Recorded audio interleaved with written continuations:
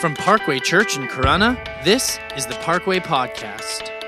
Our prayer is that this message blesses and encourages you today as you listen. If you would like to know more information on who we are as a church, you can visit our website, weareparkway.com. Well, we're grateful to be able to worship together and be here together. I'm excited to see you. Happy Dad's Day again to all the fathers here and everywhere, and grandfathers and uncles, and those of you who play the role of father. We celebrate you today. And I was dreaming the other night that I was speaking today, and it was so good. And then I woke up and I realized it was a dream. But what I did is, because I felt the stirring in my heart, as I wrote down as much as I could. I wrote down as much as I could remember, because I really believe that God has a word for somebody today. So we're going to take a little bit of a detour from our Ghost series. We've been talking about the Holy Ghost, about the Holy Spirit. We're going to detour for the day and look at this topic of the Heavenly Father today. I'm going to take these off. Yeah, I can see that better. That's good. Sometimes the creative juices come at the most inopportune moments, like when you're sleeping. And there's a lesson that I learned a long time ago, and that was that if you are preaching a sermon in your sleep, when the moment you wake up, if you can, wake up and write it down, because almost always it's good stuff that God wants to share. But if I don't write it down, I will forget. And so I wrote down some thoughts for us today. I believe that this might be for one person or two people. I usually don't say that. Maybe I do. I don't know. You can tell me. But I really believe that what we're sharing today was from God for somebody. Now, for those of you who are dads, or those of you who have dads in and around your life, there comes a point in every father's life when he realizes that he's not just a new father's life. Comes a point in every new father's life when he realizes he's not just a man anymore. Like there's a dividing line. There's a distinction. There's a difference between just a man and a dad. They dress different. I don't know if you've noticed that. You can usually spot them out in public. There's a dad, and there's a dad by the way they look. You know, especially new dads. Like those that are new. And if you are a dad and your kid has grown up, or your grandfather, you've watched this, you know this, you're past that stage, but you can spot new dads by what they carry sometimes. You know, maybe the mark on the shirt. You know, there's like a little stain there that's not spaghetti sauce. It's something else. You know that, right? Dads, you can spot a dad. They're distinguishable. I remember when Jody was pregnant with Eli, our first son, and I had a friend come up to me. He said, "Dude, you're going to get dad strength." I said, "What's dad strength?" And he goes, "It's a strength you get when you're a dad, but not because you've done any sort of exercise." And I totally believe it to be true. There's a point in every father's life where he gets stronger, not because he's exercised, but just because he's a dad. Actually, I think there's three strengths in every man's life. There's a man's strength. For those of you who are under the age of maybe 20, I don't know what, it doesn't come at 18, but there comes a time when you've just crossed that threshold where you get a different kind of strength. There's a dad's strength, and then there's a farmer strength. You know what I'm talking about? We're the farmers. There's one over there. I had, where's the other one? There's a few here. I remember when we moved into our home here, we had a piano, and some of you guys came and you helped us move. And there was two guys in particular, both of which are dads, who pushed kind of everyone out of the way and said, "We got this." And they lifted this piano and moved it downstairs. And it was like this glorious sight. It was miraculous. It was like the parting of the Red Sea. And if you're here, I know where the other one is, somewhere here hiding. You know who you are. There's a strength that comes with being a dad. And I knew I was a dad when sleeping in meant that I can't sleep past 8 a.m. no matter how free I was able to stay in my bed for. Like, for instance, yesterday, Jody says, you stay in bed. We're going to bring you breakfast in bed because you'll be out Sunday morning. And it's 7:45, and I'm like, I can't sleep any longer. I knew I was a dad when I got excited about the prospect of a minivan. Like, Jody wasn't even excited, but I was excited. They just have so much space. And now that I have 3 kids and a dog, I'm like, what's bigger than a minivan? Like, we need something. I knew I was a dad that when I got excited when my kids went potty. We actually have this toilet that sings a song when somebody goes potty in our house, so we know. I knew I was a dad when we start handing out treats for when somebody goes potty. I knew I was a dad when my kid puked, I went to catch it. Do you know what I'm talking about? Anybody remember that? So some of you have older kids. Do you remember those days? You go to catch it. I have boys. There was a time where I was blocking the projectile stuff from going somewhere else and hitting somewhere else. You just wait till, you don't know what I'm talking about? That's okay. You don't need to know because it's gross. But I knew I was a dad. I knew I was a dad when I started saying things that only dads say. You know what I'm talking about? Whenever a dad is leaving somewhere, what do they say? Let's rock and roll. I've never said that before in my life before I was a dad. I knew I was a dad that when people left the room to go somewhere, they left the house and they had to come in because they forgot something, you say that was fast. The dads get it. I knew I was a dad when I started hearing police sirens going off and I told my kids, oh no, they're coming to get you. When you give your kid a small amount of money and you say, don't spend it all in one place. Do you know what the thing about with dads and those kinds of sayings is? They enjoy saying them. I knew I was a dad when I started saying when something broke, and it didn't matter what broke, at what time, or how it broke, but I started saying they don't make them like they used to. When I wasn't even alive when they made them like they used to. Dads are a special breed. I love dads. I love my dad, but today I want to talk about another dad. I want to talk about the Father. I want to talk about the Heavenly Father today. I know many of us have different experiences with our Father, but I want us to come and understand the Heavenly Father in a new light, in a new way. A.W. Tozer, he said this. He said, what comes into our minds when we think about God is the most important thing about us. What comes into our mind when we think about God is the most important thing about us. It's the most important thing because it's going to determine how you relate to God. It's going to determine how close you get to God. It's going to determine how you worship God. Your worship, for greater or poorer, is determined based on what you believe about God. Your level of service, your level of activity in God's house, your dedication, your obedience, your drawnness to the scriptures. I don't even know if drawnness is a word, but I said it anyway. Is determined based on what you believe about God. What comes into your mind when you think about God is the most important thing about you because it's going to determine your relationship with God. And what should come to our mind and what we should think of is a good father. The term father, it's a very close and intimate term. It's a term of affection, connection, and relationship. And this is how God wants to be seen. This is how the Father wants to be seen. In fact, Jesus, he encouraged his followers and his apprentices, you and me, to refer to God as Father. His disciples in Matthew chapter 6, they came to Jesus and they asked him, they said, teach us how to pray.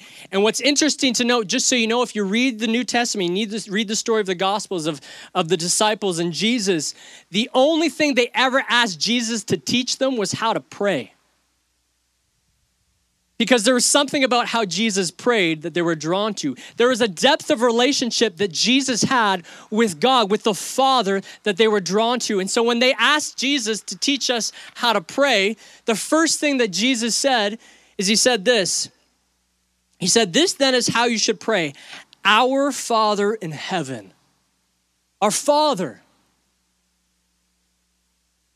And throughout the Gospels, the first 4 books of the New Testament, Jesus makes 150 references, over 150 references to God as Father. In fact, almost every recorded prayer we have from the lips of Jesus begins with our Father, or he references God as Father. You see the term Father throughout the New Testament as you go into the epistles and the writings of the disciples. But there are 3 times in Scripture, only 3 times, where God is referred to as Abba Father. How many heard that before? Only a few of us? Well, let me enlighten you this morning. You can put up your hand if you've heard of it. Don't just nod your head, but I got to see your hand, okay? Let's just talk about engagement for a second. This is the first time I've been preaching to a large crowd, okay? In a while. Give me some grace. Clap. Wave. Amen. Do something. Help me out. Abba Father referred to 3 times in scriptures. The first is in Romans chapter 8, where Paul said this to the church in Rome. He said, verse 14 and 15, "For those who are led by the Spirit of God are children of God. The Spirit you received does not make you slaves so that you will live in fear again. Rather, the Spirit you received brought about your adoption to sonship. And by him we cry, Abba, Father."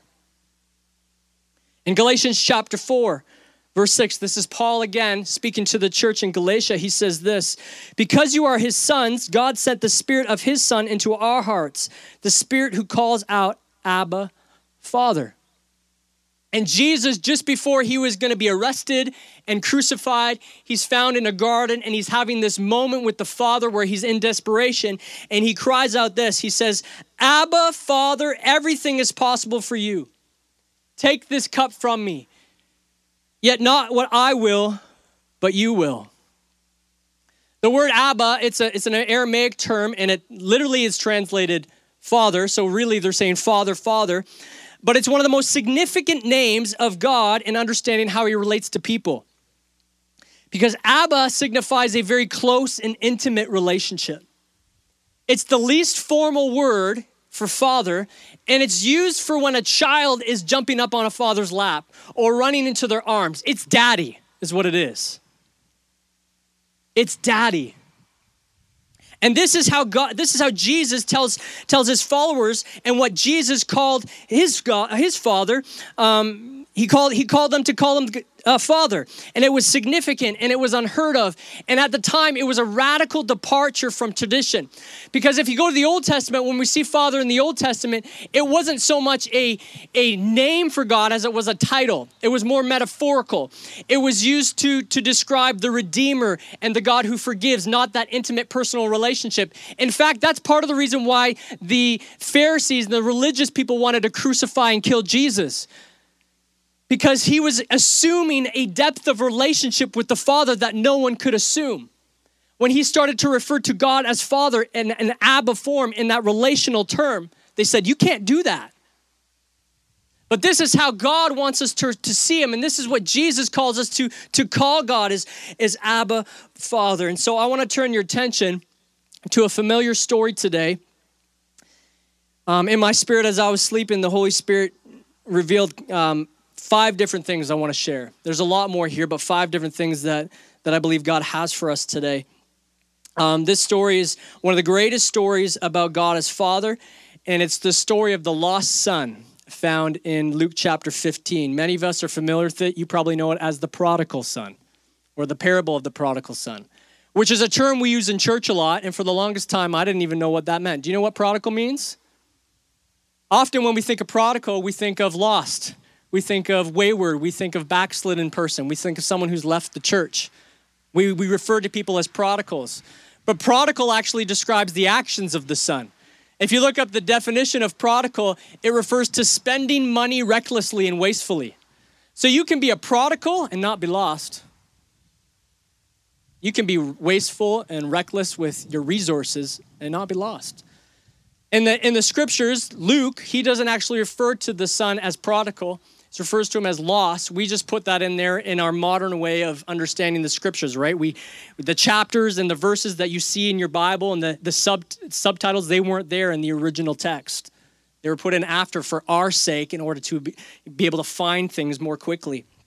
So here's a quick recap of the story. One of the sons, his father has 2 sons. One of the sons comes to the father and he says, "Give me my share of the inheritance." And so the father takes the inheritance. He divides it between the 2 sons. And the one son who asked for it, he goes off. He's the younger son.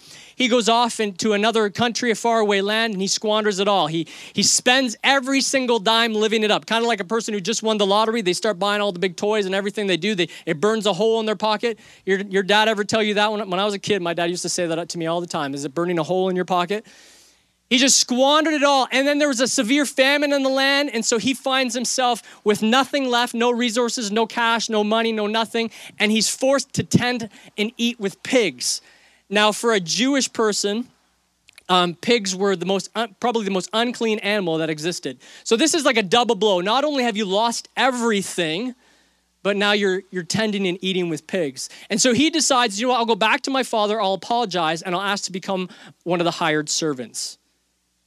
And then the father, when he sees him coming, he welcomes him with joy, and he throws this big, lavish party. Now, Jesus actually tells this story as much as historically throughout church. Probably most of the time we hear this passage talked about, we look to the father or we look to that younger son. But in context, the story is actually about the older son. Because this is a response of Jesus to the Pharisees and the teachers who were upset with Jesus because of the crowds that he was hanging out with. And so it was a response to their grumbling and complaining. Hanging out with the wrong crowd was a common criticism of Jesus. But he insisted that he didn't come for the righteous, but he came for the social outcast, the sinner, those that were ostracized from society. But I want to show you a few things that this story tells us about the good father so that we can reshape the way we view God. And if you are a father, I want you to lean in a little bit extra, because not only can you shape the way you view father, but you can shape the way you are a father. And if you are a young man in the room and you're yet to be a dad, and maybe that's like generations, I'm seeing some young guys back there, maybe it's like a long way away. Begin to grasp this and take this to heart. First thing is this: the father is available. So I was drawn to the fact that the son in this story felt bold enough and confident enough that he could go to his father with such an outrageous request. Now, this is not like, 2021 where this story's taking place. This is not 50 years ago. This is not 100 years ago. Imagine like a son going to a father 100 years ago. I remember my dad telling me stories that he grew up in a poor family where his father would be the one that eats the meat while they sit there and they watch. Imagine the son being bold to say, "Can I have the piece of meat? Where's my piece of meat?" Now, this is first century. This is 2,000 years that Jesus is telling the story, 2,000 years ago. He feels confident enough to go to his father with such an outrageous request, and the father is available to receive that. We serve a God, a heavenly father, an Abba Father that makes himself available to us. Because of Jesus, because of the Holy Spirit, we can approach God boldly. The scriptures tell us in Hebrews that we can confidently and boldly approach the throne of the Father to receive mercy and grace to help us in time of need. We don't serve a God who is distant, who is aloof. The God of the universe, right? Who created every planet that you can think of, every solar system, every galaxy, the entire cosmos is available to us. He's not aloof. He's not distant. He's not unapproachable. He's not unavailable. He is there for you. You can turn to him. You may not be able to turn to your earthly father. You may have no one on this earth that you feel like you can go to, but God is available to you. That is the God we serve. The father in this story was available to the son even before the son squandered the inheritance. We often look at the other side of the story. But even on this side, he's ready to receive his son. He is available, and the God we serve is available. The second thing is this: the father was generous. Now, this is obvious to see. First, he gives freely the younger son his inheritance when the son comes and says, "Give me my share." He divides it between the two, but then the son, he squanders it, he loses it, he spends it, living it up. And then he finds himself broken, he finds himself desperate, he finds himself in a repentant situation. In fact, it tells us this, he says, "Father, I've sinned against heaven and against you. I'm no longer worthy to be called your son. Make me like one of your hired servants." That's repentance, right? He's recognized the error and he's returning saying, "I've done wrong. Help me." And what does the father do? He doesn't scold him. He doesn't discipline him. He doesn't say, "Sorry, you had your chance. Get out." He welcomes him. He pours out generosity. He gives freely and abundantly. He doesn't hold him accountable for the loss, but he welcomes him back home because he's repentant. In fact, scriptures say this, Jesus said this in Matthew chapter 7. It says, "If you then, though you are evil, know how to give good gifts to your children, just so you know as good as we may be, we are evil because of sin." We have sinful tendencies. We have a nature in us that's bent towards wrong. So Jesus says, even you, though you are evil, you know how to give good gifts to your children. How much so would the Heavenly Father, the good Father, give good gifts? And in James, it tells us we have not because we ask not. Like we serve a Father who is generous, who gives freely. Salvation is the greatest gift that we could ever receive. And we don't think it's as big as maybe the cash flow in the bank account or the relationship status. But that is the greatest gift that the Father could give us, and he gives it freely.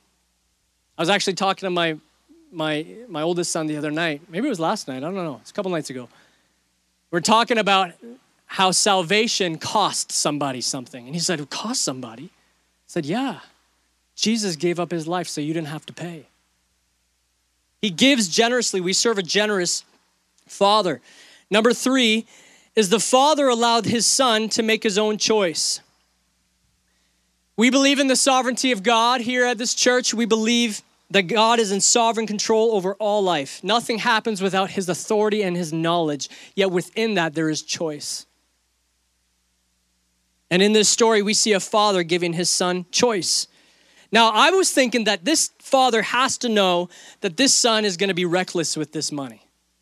Like some of us, if our kids would come up to us and ask for something, we know what the outcome is going to be. And so we will say yes or no based on what we believe is going to happen, right? This father has to know. Yet he allows his son to make the choice for himself. He allows his son to make the mistakes. He doesn't try to stop him. He doesn't try to control him. He doesn't make the son walk the path he wants him to walk. And the Father that we serve in heaven is a heavenly Father who has given humanity, each of us, choice to make whatever path, to walk whatever path we want. And each of those choices has its own end. You know, the son in the story can't say to the father, well, you didn't look out for me. How come you let people take advantage of me? How come you didn't support me and resource me? Why did you let me tend to pigs? They're pigs, Dad. Pigs. He can't say that because the Father gave him the choice. You came to me and you asked, here's the choice. And we serve a God who gives us a choice. And listen, choices that we make have consequences that we can't put on God. But we are responsible for the consequences of our own choices. We serve a God who allows us to choose the path we want to take, and sometimes that path leads us to eternal separation. But we also serve a God who gives us the choice to return. Because when that son wanted to return, when he recognized the choices he made landed him where they landed him, when he went back home with nothing, he was welcomed back. That's the God that we serve. He gives us freedom to choose, but when we choose to return, he welcomes us back home. Number 4, and I'm going to invite the worship team to come back up, is the Father loved deeply. And this is my favorite part of the story. So the Father is available. He gives to the Son.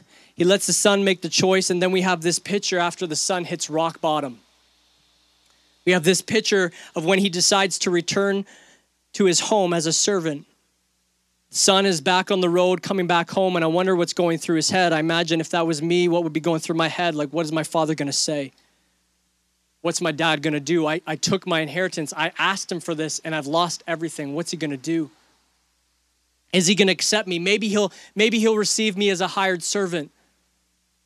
Maybe he'll let me be one of the slaves. But it says this.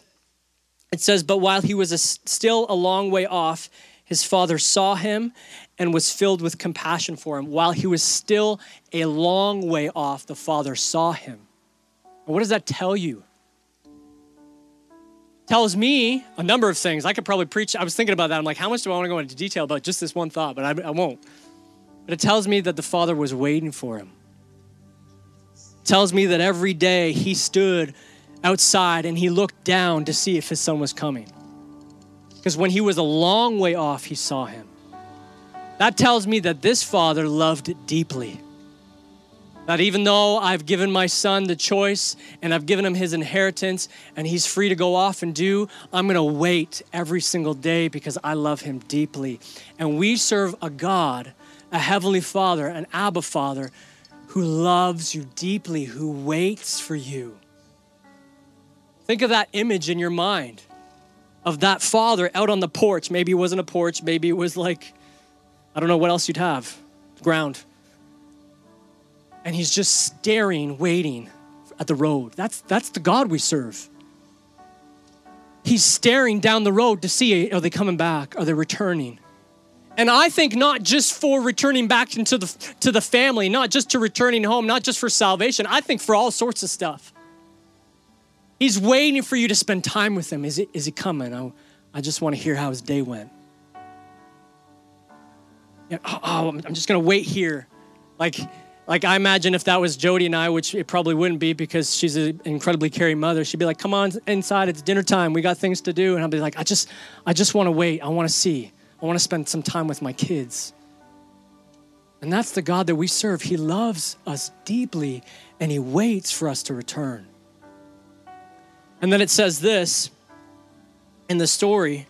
Oh, my iPad's too cold, so I can't, or too hot, I can't share. It says this in the story that while the son was a long way off, he was filled with compassion and he ran, which is incredibly out of character for a rich man in that culture to do. He ran, and then he says, quick, he says to the servants, quick, get the fatted calf, kill it, let's have a big party, get the best robe and get the ring because my son was lost and now he is found. That's the God we serve that throws a party in heaven when one returns home. Why? Because at number 5, he is full of grace and mercy. So I was sharing with my boys the other night. Everything happened this week. Makes you wonder that this was for somebody today. I was explaining to them the difference between grace and mercy because sometimes we intermingle those terms, but they're different. Mercy is when we don't get what we deserve. The consequence, the Bible tells us, for sin is death. Right? There's consequence for sin. There's consequence in the here and now. Mercy is when we don't receive the consequence for our sin. So because Jesus died on the cross for our sin, he took the punishment and gave us his mercy. We don't get what we deserve. Grace is when we get what we didn't earn. So the grace of Jesus says you didn't do anything to earn salvation. You didn't do anything to earn righteousness. But because I am perfect, Jesus, I am perfect, I give that to you. So what Jesus did on the cross is he took our sin onto himself. He took our punishment and he gave us his perfection. He gave us what Romans tells us, the righteousness of God. He imputed that to us. Right? That's called grace. When you get something that you didn't earn. And what we see in this story is a father who gave his son something that he didn't deserve. Grace. And that is the God that we serve. We serve a good Father in heaven, an Abba Father, who is gracious and merciful every day. The Bible says that his mercies are new every day. That tells us what? That every single day we don't get what we deserve, but we're extended grace. So what comes into our mind when we think about God? We should be thinking of a good Father. We should be thinking of an Abba Father. We should be thinking of a God who is available to us, a God who is generous to us, a God who gives us choices, a God who welcomes us home because he has deep love for us, a God who is gracious and generous because that is who God is. And any other image that we have in our head of who God is not biblical, because that is the biblical view. That is what Jesus revealed to us of who the Father in heaven is. And so if you project onto the Heavenly Father, onto God, what you experience with your Father, good or bad, you are in error. Because even the best father doesn't come close to the Heavenly Father. If you have a dad, and maybe this is only a few of you, who you look at and you're like, man, my dad looks like Jesus. Not physically. But when I think about who Jesus is, I think of my dad. That is a blessing and that is amazing. But multiply that by the infinity. and you don't even come close to the grace and mercy of God. And if you had an experience with an earthly father that was terrible and harmful and hurtful, what we do unknowingly, subconsciously, is we project that onto God. And the problem is when we think about God, we sometimes think, well, maybe he's the God that holds things back. Or maybe he's the God that's going to discipline me. Why? Because my dad held things back and my dad disciplined me. And we put that on him. That's not who God is. That's not who Abba Father is.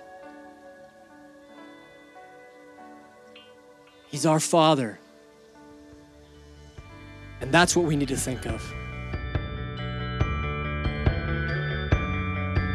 Thank you so much for listening.